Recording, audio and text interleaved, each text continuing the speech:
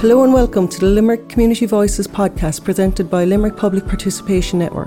The PPN is a network of community voluntary, social inclusion and environmental organisations working to improve the lives of people in Limerick City and County. Limerick Public Participation Network enables the community to be represented in decision-making processes such as Limerick City and County Council committees and local public consultation processes. We believe that by working together we can better share ideas and information, amplify our voices and help create a better Limerick for all. To find out more and to get involved with the PPN, please visit limerickppn.ie or email us at ppn@limerick.ie. We would love to hear from you. This podcast brings you the voices of some of the many great people involved in the PPN. In each episode we learn a little about each guest, how they got started in the work they are doing and their thoughts on making a difference in the community. Without further ado, let's join our host Patrick Fitzgerald for this episode of the Limerick Community Voices podcast. Hello everyone and welcome back to the PPM podcast. I'm delighted to be here today with Liz Gabbett and she is the project officer with the Maigue Rivers Trust. Welcome. Well, thank you very much and welcome to my humble abode. Thank you. And so you're with the Maigue Rivers Trust? Yes, I started with the Maigue Rivers Trust in June 2020 in the height of the COVID. Oh wow, so you started in the middle of COVID. Yeah. Oh, that's crazy. I might come back to that in a second. But can you tell us a bit about the Maigue Rivers Trust? So the Maigue Rivers Trust is a river conservation charity. It was founded in 2016 and it got its constitution and its CRA and CRO certs in 2018. And since then, what we've been doing is working with local communities, enhancing their knowledge of the rivers and how we can mind them, because unfortunately water quality is in decline and we need to do something to reverse it. And is it bad? Unfortunately, in Limerick, it's moderate. It's around 50% moderate or poor, and then the rest is okay. But because Limerick and the Maigue rises in Cork, but it actually flows predominantly through Limerick, and there's a little bit of it in Tipperary. But for the most part, Limerick is a low-lying county. We have a lot of agriculture and all the arterial drainage that has gone on in the past, which has really improved the lives of people living in the areas because it made agriculture more productive. But unfortunately, it wasn't good for the rivers and isn't good for the rivers. So water quality has been declining in recent years, and we want to stall it, reverse it, and rehabilitate the rivers. That's really good.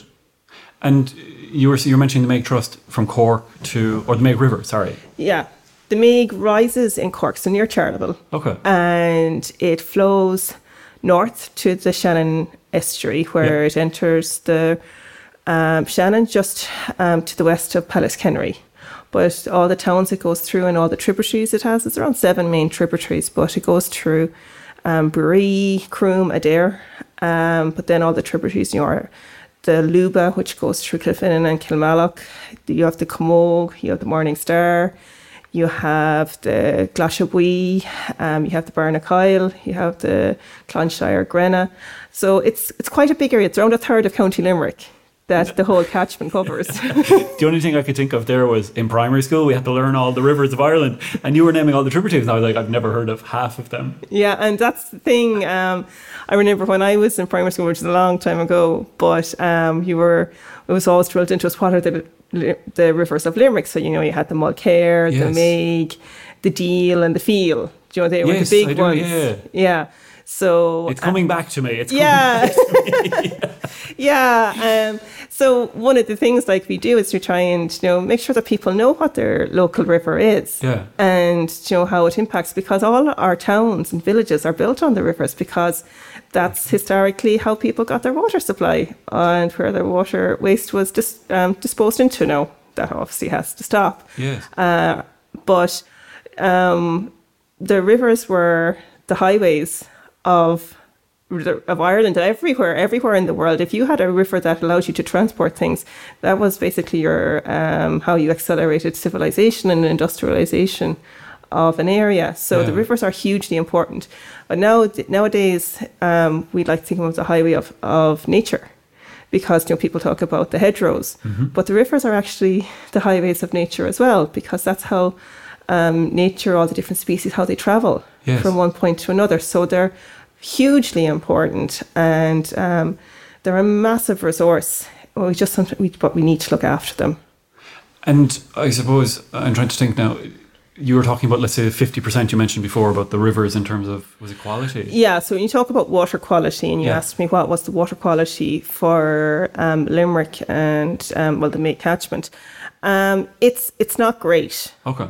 And when you say 50%, what do you mean by that? So 50% would be considered good. Okay. Or more, but mainly our status is good. We have very few high status water bodies in County Limerick. And what does that mean? So a high status water body would be really excellent water quality, great diversity of species, good hydromorphology, so that's the shape of the river, and good chemistry. So we tend, in Ireland, I think we've only got 20 pristine rivers left. Really? Across the whole? And maybe 50 or 20 years ago we had, I think we had 500, and we've gone down to 20. In that short space of time? Yeah. Now, people might say, we weren't assessing them like we were in the past, but that's true. But we still have lost a huge amount of our pristine rivers.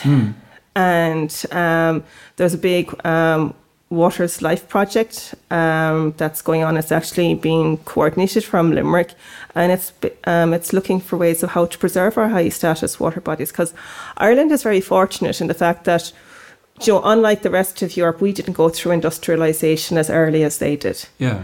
And as a result, we didn't have the decline in water quality like their rivers have. Like if you think of the Thames, the Rhine, all the great European rivers. Ireland didn't suffer that because we were primarily, agriculture based. But in around 2000, the Water Framework Directive, which is big EU legislation, came into force, and basically we wanted by 2027 is that all water bodies in Europe would achieve at least good or excellent water quality status. That's a high aim, is it? It's a very high aim, and this is now 2022, and we have only 5 years left to do it. Wow.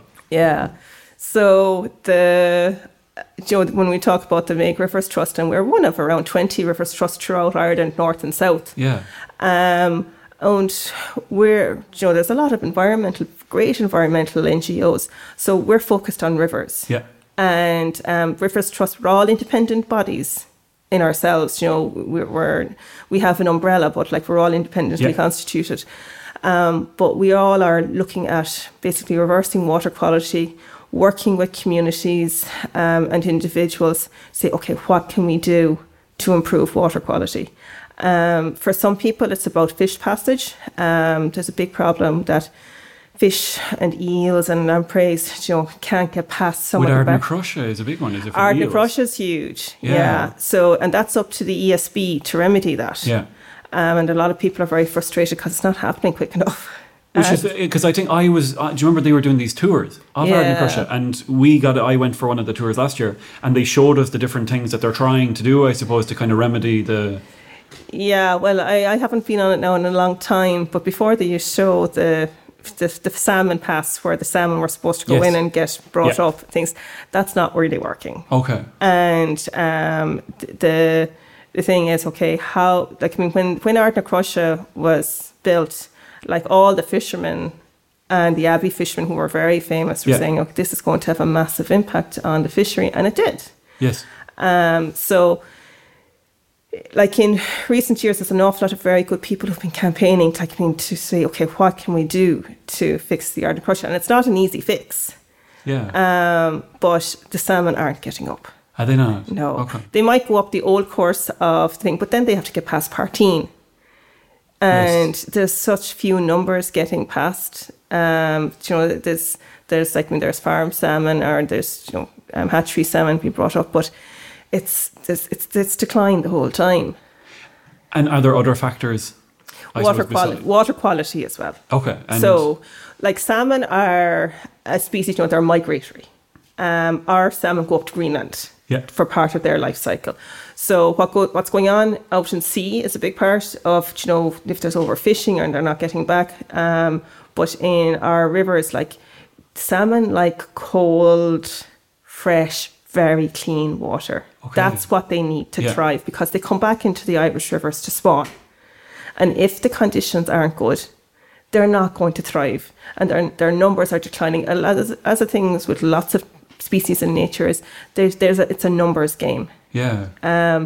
And unfortunately, the Maigue, which used to be a very famous salmon fishery, but it's been in decline, and it's tragedy.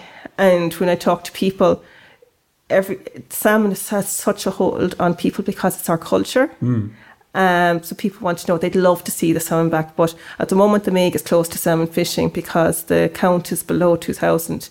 And there was a slight improvement a year or so ago, but with the warmer summers, the water's too warm. And you mentioned there, they need cold water. Cold, clean water. That's and interesting, yeah. That's the temperature and that's the chemistry of the water. But as well as that, sedimentation has had a huge impact on our water quality. So rivers like the Maigue, if you look at it, you should be seeing gravel beds in rivers, and it's the gravels that the salmon spawn in. Yeah. And so do trout, but trout are hardier, they're less fussy than salmon. But if you don't have clean gravels, because what the sediment will do is, it's like if you're putting sand into a glass of water with loads of pebbles, the sediment will go down in between it, sand will go down in between the gaps, and the spawning, the eggs, they'll get smothered. Or it'll be a huge amount of work in salmon. I've seen them actually, spawning. Yeah. They need to move a huge amount of gravel, and if it's all clogged up with sediment, it's not going to be ideal breeding grounds for them. And where is that sediment coming from? So the sediment is coming from, it's erosion. Sediment is erosion from the banks or from the land. So the thing with arterial drainage, what arterial drainage does is it clears the land of the water very quickly, which is great for farming because we don't want to see our fields waterlogged. But with the water running off the fields, it takes sediment with it. I didn't know that. And I was speaking to you beforehand and saying how we have a farm on the Maigue. And you were mentioning, because I do want to get into that even aspect around agriculture and things like that in a second. But that's interesting for you to say that, because I know that loads of farmers around me and we ourselves would do a lot of drainage like that for a wet field. And we did it at home as well. Because if you have waterlogged land, it becomes an anoxic environment. Plants don't grow, roots die off. So in Ireland, because we're such a wet country, our thing is getting water off the land. In other countries, it's keeping water on the land. It's the whole irrigation. So unfortunately, with runoff from the land, which is what our drains are designed to do, when the water runs off, it takes little sediment particles from the soil. And when it takes the sediment particles from the soil, if there's fertilizer that hasn't been taken up by the plant, that's taken with the soil particles. And that's a particular phosphorus problem that we have in Limerick, because our soils tend to be a bit heavier compared to the south and east of the country, which are very free draining soils. It's not to say there isn't free draining parts of Limerick. There is, because Ireland is such a varied country in terms of our soil types. But the sedimentation, and it's now been proven that sedimentation actually has a bigger impact on water quality than people were first giving it credit for. But when you see it in the field, a lot of anglers will see it, it gives that murky look to the water. It's cloudy. And that's because there's a lot of material suspended in the water. And when that's there, when eventually it settles out, it'll settle onto the bottom. And if there's been gravel beds, they all get clogged up. So when we're looking at drainage, there's an awful lot of measures that are being suggested what people can do to stop the problem. So buffer zones are one of the big things. So now, aren't buffer zones already in for farming anyway? We have to keep 30 to 60 foot when we're spreading fertilizer, when we're spreading slurry. Well, that's a lot, 30 to 60 foot. So depending on your incline of your land going down to a water course. So some people it's a minimum 2 meters. Other areas are 5 meters. And if you've got a steep incline, it could be 10 meters or 15 meters. But the reason for that is to stop the runoff, is to create a filter zone. That when the water is being carried over the land, the nutrients are bound up in the water because they're in a solute. And the same with the sediment particles. So we want that to drop out of the water. as quickly before it hits the rivers and the water courses. Yeah. So that's the purpose of the buffer zones. And some buffer zones now, they would be fenced off. There's different names, like there's riparian zones and buffer zones. But ultimately, at the end of the day, it's basically a zone of land between the edge of the river and back a bit that we're not spreading anything right up to the edge, because if it's right up to the edge, it's just going to go into the rivers. But that also then makes sense when you were mentioning drainage earlier. And for, let's say, farmers digging drains or things like that, then it would make sense that if you're spreading fertiliser, it doesn't matter then, because your drain is going to carry it down into the river? Yeah, so you need very well-designed drains. Yeah. And everyone's farm is different. Yeah. In terms of, different soil types will filter water differently. And soil and water go hand in hand. Yeah. Because when water falls from the sky, it falls down through the soil, and that's what it filters it before it goes into the groundwater. Okay. So if you think of it, is if we have heavier soils, it's not going to filter down so quickly, and some of it's going to run off. And if you've got an incline in the field, where's it going to go? Yes. So one of the great things that there's a lot of agencies working on water quality, but one of the things that the EPA and the catchments team have been doing is creating what are called PIP maps, pollution impact point maps, where they've identified which parts of the country are more prone to nitrate loss or more phosphate loss. Yeah. And then they've also created maps which show the pathways. Now, this is all done from LiDAR mapping or satellite imaging. Yeah. So, but most of the farmers themselves then need to truth-proof it. Well, they don't need to, but if they were looking at managing it, they would go onto the website, see what their land looks like, see where the pathways, and say, okay, is that the way it is? Because it's all great having scientific things, but what it's like on the ground is sometimes different. That's very true, isn't it? Yeah. So that's why we're always saying, you have to work with the landowners. They know their land best.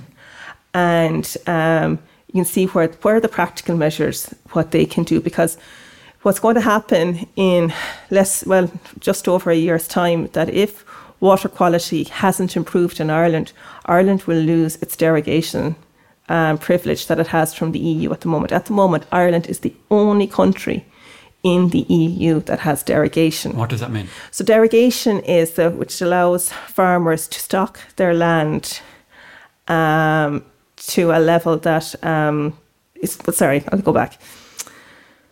At the moment, you might have to edit this now. Yeah. Farmers are only allowed to spread so much fertilizer and have their nitrates, is it? It's to do with nitrates and phosphates. Okay. And basically how much fertilizer they can apply to the land. Depending on their stock numbers. Numbers, all of that comes into it. So at the moment, the levels are set to a certain level. Don't ask me what the figures are. But Ireland has a derogation that allows us to go above that. That's interesting. But if our water quality continues to decline nationally, we won't get that derogation anymore. Because the derogation is exactly what the word is. It's an exception to the rule. So, and the farmers know this. This has been well communicated. If someone doesn't know, it's not they're not choosing to tune into it. That's right. That's very fair. But if that happens in 15 months' time, that's going to have a massive impact on commercial farming. And because, am I correct in saying, so I think it was either last year's Teagasc report or the year before Teagasc report, and they were saying how much fertiliser is getting into the river and how damaging that can be? Yeah, well, nobody wants to, fertiliser getting into the river, it's a loss. Yeah. Well, it's a loss for the farmers. It's a loss, really, and it's really expensive. It's 3 times more expensive in 22 compared to 2021. Nobody wants fertiliser going into the river because it's not being used. If you're applying fertiliser or slurry, you want it being taken up by the plants. It's very true, yeah. So the thing is, we need to know how to apply it smart on our land, make sure that the plants can take it up. So that's knowing what your soil pH is. And keeping buffers back, keeping back areas from the edge of the water courses so that it doesn't run into the rivers. That's right. What about animals drinking in the water? Because a lot of farmers, on the Maigue anyway, would allow their animals to wander into it. Yeah, that's not allowed. Is it not? Unless you're extremely extensive. I didn't say that then. Unfortunately, it is not just the Camogue, it's all over the country. Because it's a free water supply, I suppose, for farmers. Yeah, that's why they're using it. Yeah. But unfortunately, animals going into the river, and you might say, oh, just my animals are going in there, that's not a problem. But the problem is if everyone thinks like that, and unfortunately, a lot of people think like that, and that has an impact. Yeah. And what the animals going into the river is basically a sedimentation path into their watercourse. Because they're bringing it in with them. They're bringing it. If you ever look at where the animals go in, the soil is all churned up. It will always get, it will always get rooted up and torn up. And so that soil is very exposed. Yeah. It'll be easily washed away when there's heavy rain. That makes sense. It's usually on an incline because the animals have walked into it, so there's a slope down in. Also, there's no plants growing it, so there's no roots holding the soil together. That makes sense. So, and then the animals are pooping. That's very true. I was trying to find a nice phrase to say, but pooping works, I suppose. That definitely isn't good for the river. No, not, and you see it on the Shannon. Every river in Ireland, unfortunately, I think there's animal access is still there. Yeah. But when you have lots of it, it has an impact. And what are the main pollutants? Let's say in the Limerick region anyway, for the rivers, what are the main pollutants for the river? We mainly have a phosphate problem, which is phosphorus. So basically, nitrogen and phosphorus are the two main nutrients that plants need to grow. Mm-hmm. So when we're applying fertilizer to our crops, they're the two main constituents of the artificial fertilizers. Because when you buy fertilizer, you get numbers, let's say 16, 16, NPK. 10, 10, 10, 20. Yeah, 10, 10, is 20. phosphorus one of them? Yeah. And then nitrogen is another one. And K is potassium. And K is the other one, yeah. It's potassium, yeah. So you're saying the biggest pollutants in the rivers are phosphorus? In Limerick. In Limerick, yeah. So phosphorus and... Nitrogen would be a problem in some areas where you have free draining soils. Yeah. But they're the two main ones. And are they mainly coming from fertilizer? Fertilizer, slurries, phosphate. They're all going to be part of broken down material. Yeah. And they're naturally occurring as well. Yeah. So if you have very heavy soils, the nutrients are going to be there. But if you have a lot of runoff from the land and that's going into the rivers, it's going to make it very hard for the rivers to stay pristine, especially when they've been modified and straightened. And let's say, because I suppose, like I mentioned before, our farm on the Camogue and the Camogue Fishing Society, for instance, and I've often talked to members of them, and they've said how, just even over the last 10 years, how brown trout has gone down, how salmon is basically non-existent. Mm-hmm. And it's sad to hear that. It's really sad to hear that our fish's numbers are just dropping so. And that's the case on the Maigue, like I was saying, the fish numbers have been declining for over 100 years. Yeah. But they've been really accelerated in the past 50 years. And that's a lot to do with what we do as humans. Mm-hmm. And I think what's really important is that people need to realise we have to work with nature. People are innately drawn to nature, but sometimes you have to give yourself time to realise what's around you and how beautiful it is. That's fair. And that nature gives us so much more. And we take too much from it. And one of the big problems in Ireland has been the biodiversity loss. And biodiversity loss is not just, the birds and plants, it's all of those and what's been lost in our rivers and streams and lakes as well. Yeah. Because there's a huge biodiversity there. You talked about, the salmon and the trout being in decline. I think the trout numbers are reasonably okay, but are they as big as they once were? Are they thriving as they once were? I don't think so. Okay. And also in Limerick, we've lost an awful lot of our native crayfish to crayfish plague, which is a fungus disease that have come in through non-native crayfish in Europe. And it's come in and it's wiped out our native white-clawed crayfish. Yeah. And Ireland is one of the last places in Europe to have white-clawed crayfish. Yeah. And a crayfish is like a little lobster, for want of a better word, brown, really small, but it's a really important food for our otters and trout and salmon. That's cool. And where would they be found? You find them in riverbeds. So even like in the Maigue, you would find them in the Maigue? Well, not anymore, because in the past 2 years, the crayfish plague has taken over and has wiped them out. That's a pity, isn't it? It's tragic. Yeah. And an awful lot of people don't even know that they exist because I didn't know that. Yeah, I'm after learning something really cool. The fishermen will know because they're walking in rivers and they'll have noticed them. Yeah. And in days gone by, people used to eat them. Now, they're very small. You wouldn't get much of a meal from them. Yeah. But they're a major food source for our otters and our fish, our trout. Like trout they're very generalist. They'll eat a lot. Yeah. So we used to have, when you have crayfish in a river, like you've got millions. And they're all part of the cycle, the ecosystem of how the river works. And you could say they're a keystone species. So what's going to happen now that they're gone? What's going to replace them in the diet of otters? They're a really important part of the whole cycle, the plant cycle and the nutrient cycle, and how plants and everything are broken down. Because the bigger things eat smaller things, and it's a whole pyramid down. But how many otters are around? I don't know, but I have seen them. And are pine martens like otters? No, otters live in the water. Okay, but pine martens don't? No. Okay, yeah. Sorry about that. No, you're grand. But they both sort of look the same. Now, otter would be much bigger. Yeah, because I thought they looked very similar to each other. Did they? Well, they have the same body shape but much different size. And the other problem that we have in Limerick is mink. Mink are another one, yes. Oh, yeah. And we unfortunately have them. Do they live in water? Yeah, they do. Okay. Yeah. Good for killing chickens. Yeah. Great.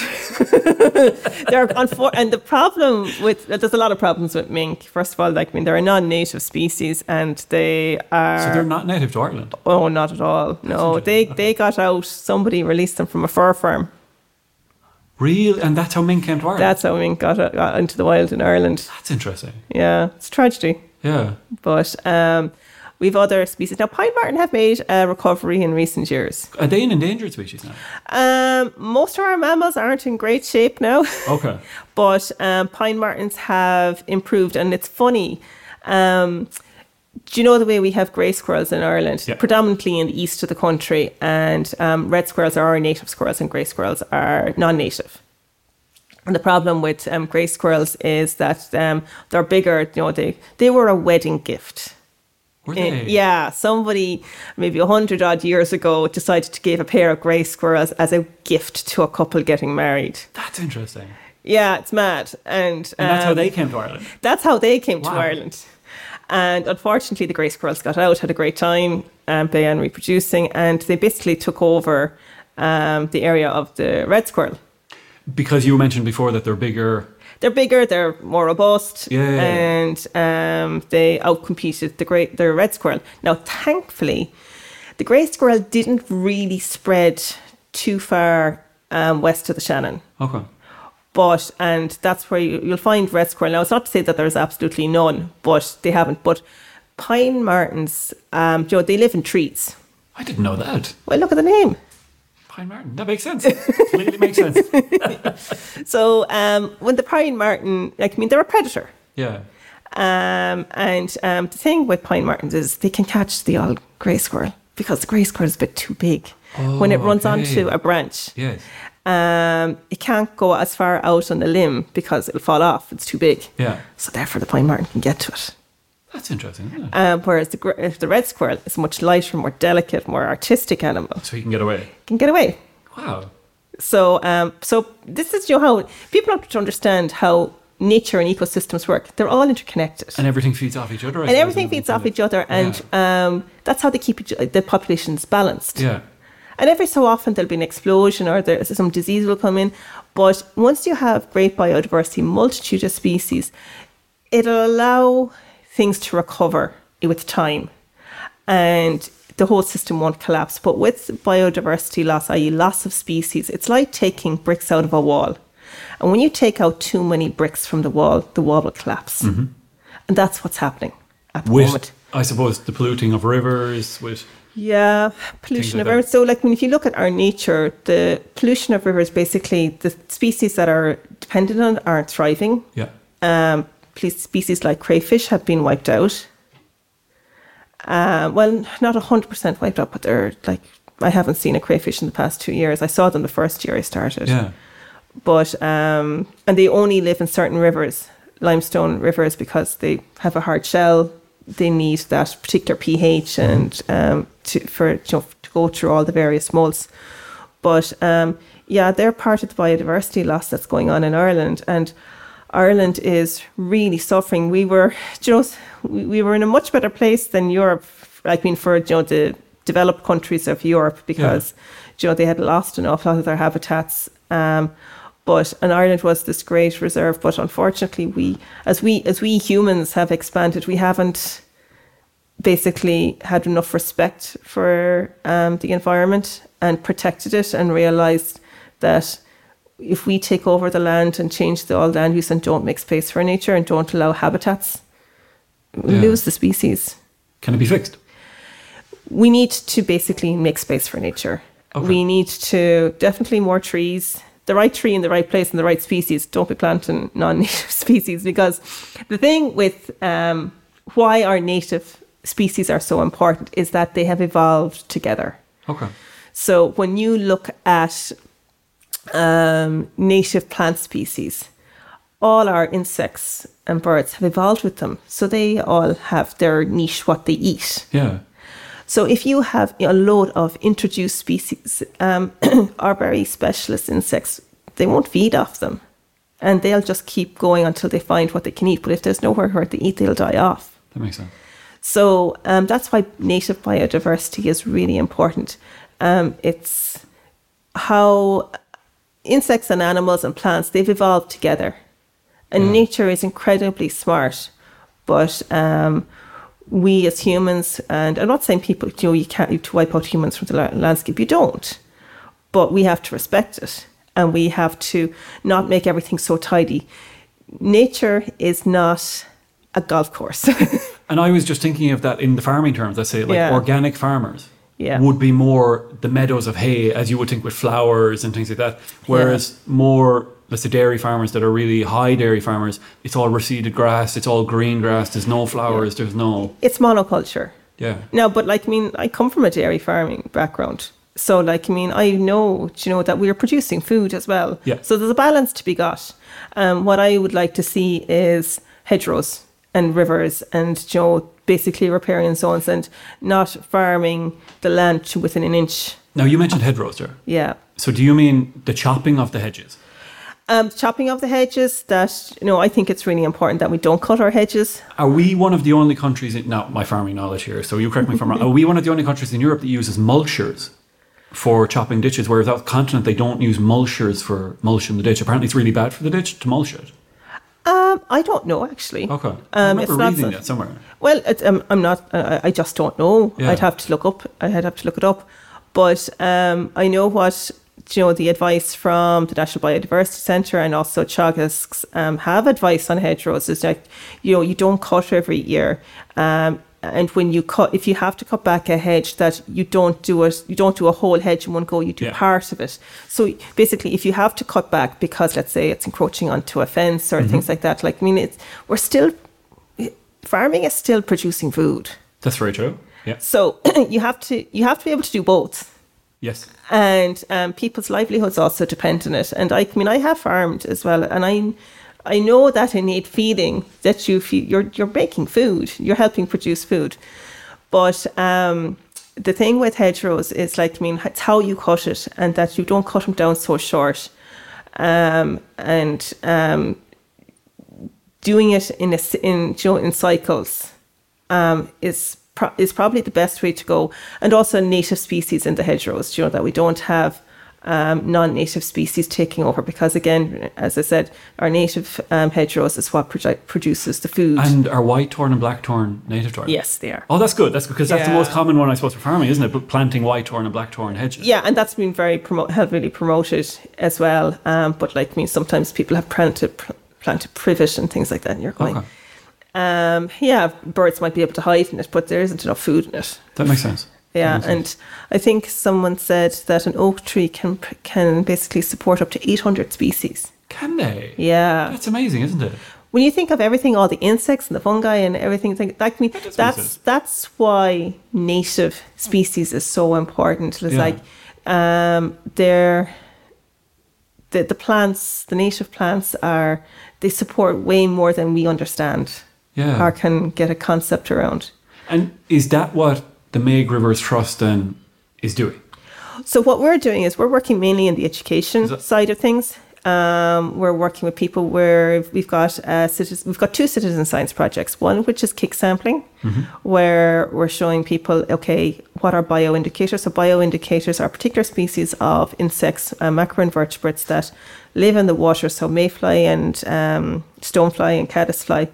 And certain species are very sensitive to pollution. And if they're present, it means the water is clean. And if they're absent, it means the water is not in good condition. That's cool. Yeah, so that's actually the cornerstone of the Water Framework Directive in terms of assessing water quality. So he's looking at the river and checking. That's what I'm going to be doing this evening. I'm going to go down looking for these flies. Yeah. So all those flies are what fish feed off of. Okay. And so we have a kick sampling, looking for the presence or absence of those. And would you do a lot of that then around Limerick? Or just for the Maigue? Well, we've been concentrating on the Maigue. The problem is, there's way too much work. That's right, for all of the... Yeah, for all things. But there's other people doing it as well. And, we're heavily supported by the local authority water programme and the Department of Housing, Government and Heritage. And LawPro are doing an awful lot of this work in going out and demonstrating to communities how they can assess themselves. Yeah. And so that's one project, is the kick sampling. And as I said, that's using the presence or absence of pollution-sensitive species to tell how the water is. The other one we're doing is a freshwater watch, which is a very simple chemistry test for nitrates and phosphates. And this weekend, just gone, we had the All-Ireland Freshwater Watch Water Blitz. Okay. And I've been helping the Deal project. There's a couple of people who would love to see a Rivers Trust on the Deal, but we need to see, okay, what's the local interest? You can't just plonk a Rivers Trust on an area. It has to come from the community. Do they want it? Because it has to be kept going. And that's actually an interesting question itself. Do you find good uptake? You're with the Maigue Rivers Trust, you're watching the Maigue. Do you find good uptake in the community wanting to look after the Maigue? People are interested in nature. They definitely would like to take care of the rivers. Yeah. But it's just how they do it. What can they do? And it takes a bit of time.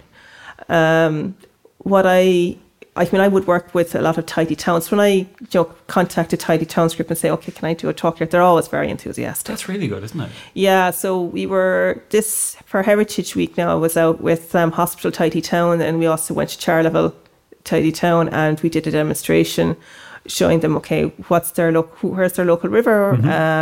What can you find there? What state is it in? And there was a great response. People are interested. And can I ask a question, that if somebody sees some pollutants or thinks that the river mightn't be as good as what it should be, is there people they can contact? Well, it's the county council. So they would contact the county council and they would say, look, I'm after seeing this here, or I think this might be a concern. Yeah, people should report to the county council. Sometimes people would say to us, but to be honest, we generally don't report. We try and help. If we see something, we try and maybe approach the person where the problem is, because we have to be very careful as well that we're a charity. We have no authority. Yeah. So we really are the carrot in the situation. Yeah. And Liz, it sounds like you have a lot of passion in it. Yes, I do. There sounds like there's a lot of, and it feels like that even like I've been on this history documentary for the last while listening to all about the different things and learning so much. Yeah. I think you have to believe in what you're trying to pass on to people. It sounds like you definitely believe in what you're... Yeah. I do. I want people to care. And for me, I'm a zoologist by my first degree. Are you? Yeah. Because I was going to ask you that, what brought you into this? Yeah. Well, I grew up on a dairy farm just outside the city. Yeah. And I've got 4 sisters. And from both my parents and my grandmother, my mum comes from Mitchelstown in Cork. I mean, my memories are of going down to the river and with a very rudimentary fishing rod and thing. And of course, we never caught anything, but we had great crack. But one of my sisters is a botanist, and I studied zoology. That's interesting, isn't it? So yeah, so we love nature, and we being outside and watching the changes over the seasons. If you take time to observe and watch, it's fascinating. Yeah. And I went off to college and I studied zoology. Now I studied parasitology. But I've always been involved in citizen science. Okay. Since 2007, I've been recording Daubenton's bats around Limerick as part of Bat Conservation Ireland's survey. Sorry? You just mentioned Daubenton bats? Daubenton's bats. So it's one of Ireland's bats species. And it's the river bat. And I've recorded it in Castleconnell, out in Croom, out on the Grena, and in parts of Clare. But every August to go out with my bat detector and watch for the bats and count their activity across the river. And they're amazing. Yeah. And I've done projects on bumblebees and things like that. And it is so therapeutic and good for the soul to be out in nature. Yeah. And what I've learnt about rivers, because, I knew something. I've been a rower and a kayaker for a long time. Yeah. I really had an awful lot to learn in 2020 and get to grips with what's going on, all the legislation. And there's an awful lot being done there, but unfortunately, it's not a lot of people know. If you're into it, you know. Yeah. But for the general population, I think there's so much going on in people's lives. You just can't give your attention to everything. But, this is why I'm doing this podcast, because it's an opportunity to talk to people. And if someone else might listen to this and say, okay, all right, this is Limerick. And the thing with Limerick, sometimes people don't appreciate that Limerick actually does have nature, and but we need to work harder to protect it and rehabilitate it. We don't want things to stand still. We want things to improve. And are there any projects, I suppose, that the Maigue Rivers are working on currently that's coming up down the road? So I've been working with a group of people on the deal. For basically saying, okay, what can the deal? Unfortunately, the deal is not in a good state. And where is the deal? So the deal is a sister river to the Maigue. Actually, both rivers rise very, very close to each other in North Cork, and basically the Maigue is, if you're looking at a map, is slightly more to the east of the deal. The deal is more west. Yeah. It flows through Milford and Cork. Then into Castlemahan, the Ara is in Newcastle West, and that's a big tributary system of the deal, and it goes into Rackeel, Askeaton, and then into the estuary. That's cool. Yeah, so, but as I said, we're both actually technically in the same catchment division, 24, which is the Shannon Estuary, and we're sister rivers. So go through quite similar land type as well. But so we're working with the deal on that, and we had this big water blitz last weekend. And there was, I think we collected 57 samples. We had probably 25, if not more, 30 people out sampling for the very first time, taking these little kits and going out with their families. And Sunday was a fair wet day. People still got out and took their samples. Yeah. But we've now created a map and say, okay, what's the water quality? And it's not too bad for nitrates. We don't really have a nitrates problem from the citizen science that we've collected. Yeah. But we do have a phosphorus problem on the deal. That's fair. And I suppose we're kind of coming up towards the end of the podcast at the moment. And I'm just wondering, what would you like to see changed, I suppose? I'd like people to be more conscious of to know where their wastewater is going. That's right.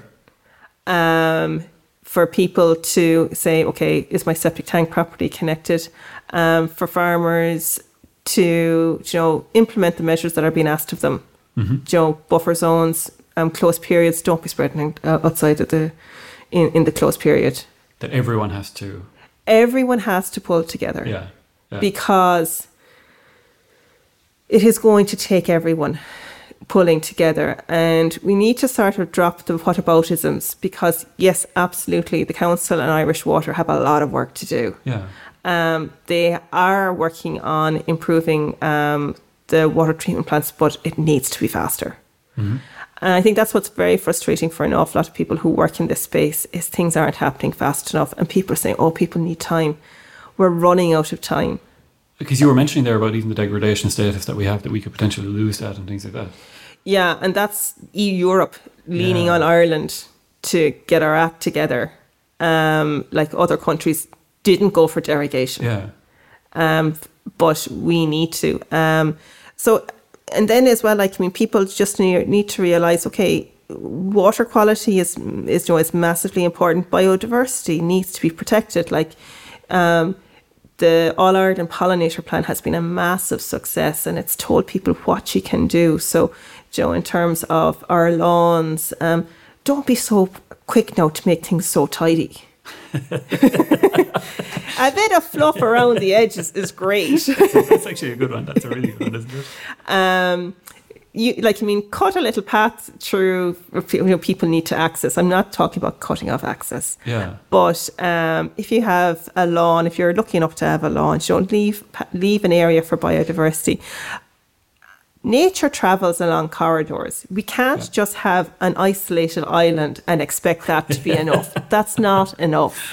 Now, there is, I bought my wife a wildflower packet from the co-op, and she planted a massive square of our garden with wildflower, and it looks beautiful. I think it looks absolutely beautiful, but it does look very wild. Is that a good thing? Okay, I'm going to get into trouble now for this. Right.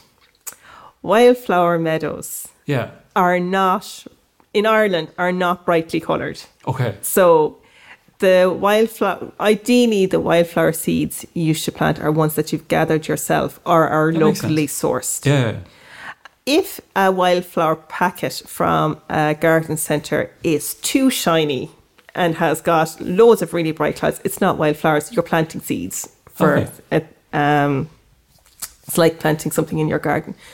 We have to be very careful with wildflower seed planting, because last year, for example, some of the wildflower seeds had blackgrass in them, which was massively a problem for our tillage farmers, because blackgrass getting into crop will take away a lot of things. So we don't want to be the introducing species, another invasive species. That makes sense. So are you telling me I can go home and cut it? And just take it all away. Well, you've done it now, and it depends on where you are. Now, put it this way: if you were planting wildflowers in County Clare, I wouldn't be advising it because, plants at the burn, they're wildflowers. They're there. We need to protect what's there. We don't need to introduce anything. That's right. But for our own wild gardens, when I did plant wildflower seeds myself in the past. Yeah. But what I've learned over the years, and you're always learning and we're evolving. I think that's what people sometimes say, but you told me in the past I shouldn't do this, and now you're telling me to do this. And it's different. And you're going, yes, because we've learned from what we've done in the past. So we have to be really open-minded. Okay, we do something, we see, does it work? Doesn't it work? Am I causing something? And then, you evolve, you change with it. And, I think an awful lot of things that were done in the past for farming, I would have been part of it. It was done with the best of intention. But that's not to say you don't step back and just go, okay, how is that impacting what's going on around me? We have to be open-minded and be willing to change our ways and not always do things the way because that's the way they were done. Makes sense. And for wildflowers, if you listen, it's absolutely perfectly good to enjoy beauty, but just know where you're getting your wildflower seeds from. And I did a lot of research on that because we have honeybees, and we wanted to make sure that we picked flowers that would suit them and what they wanted to use, I suppose. Yeah, and you see that makes perfect sense, and that's good. The thing with honeybees, and I was a beekeeper as well, is that there are 99 other species of bees. You've got your 20 bumblebees and you have all your solitary bees, and they're the ones that make up the majority of pollination across our landscape. And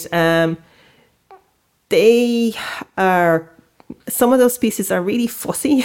They like their native species, and they will be particularly attached to a particular flower or a range of flowers, but they're not generalists.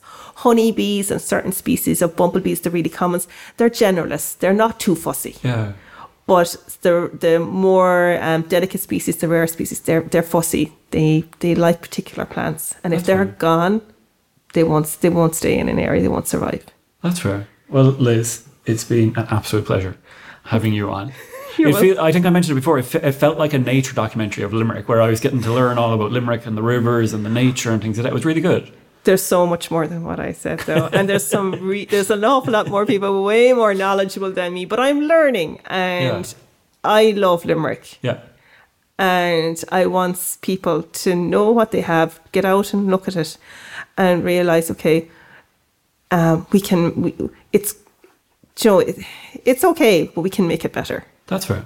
Well, thanks, Liz, so much, because I could stay here talking to you for hours about this, because it's so interesting, and you clearly know your stuff. And you're passionate too about what you do, and hopefully, like, people get some information here from this podcast, even, and learn something about what's happening, I suppose, around in our nature. Yeah, and if anyone wants to go to our website and just see, we've done an awful lot of reports and baseline studies of what we have on the Maigue rivers. Yeah. So there's a lot of resources. It's freely available. Go look it up. And what is your website? So it's www.maigueriverstrust.ie. That's brilliant. Well, Liz, you are a project worker with the Maigue Rivers Trust. Thank you so much for coming on. Again, this podcast was brought to you by the Limerick Public Participation Network. You can find out more information about the PPN at www.limerickppn.ie. Thank you all for listening, and stay tuned for more Voices of Limerick.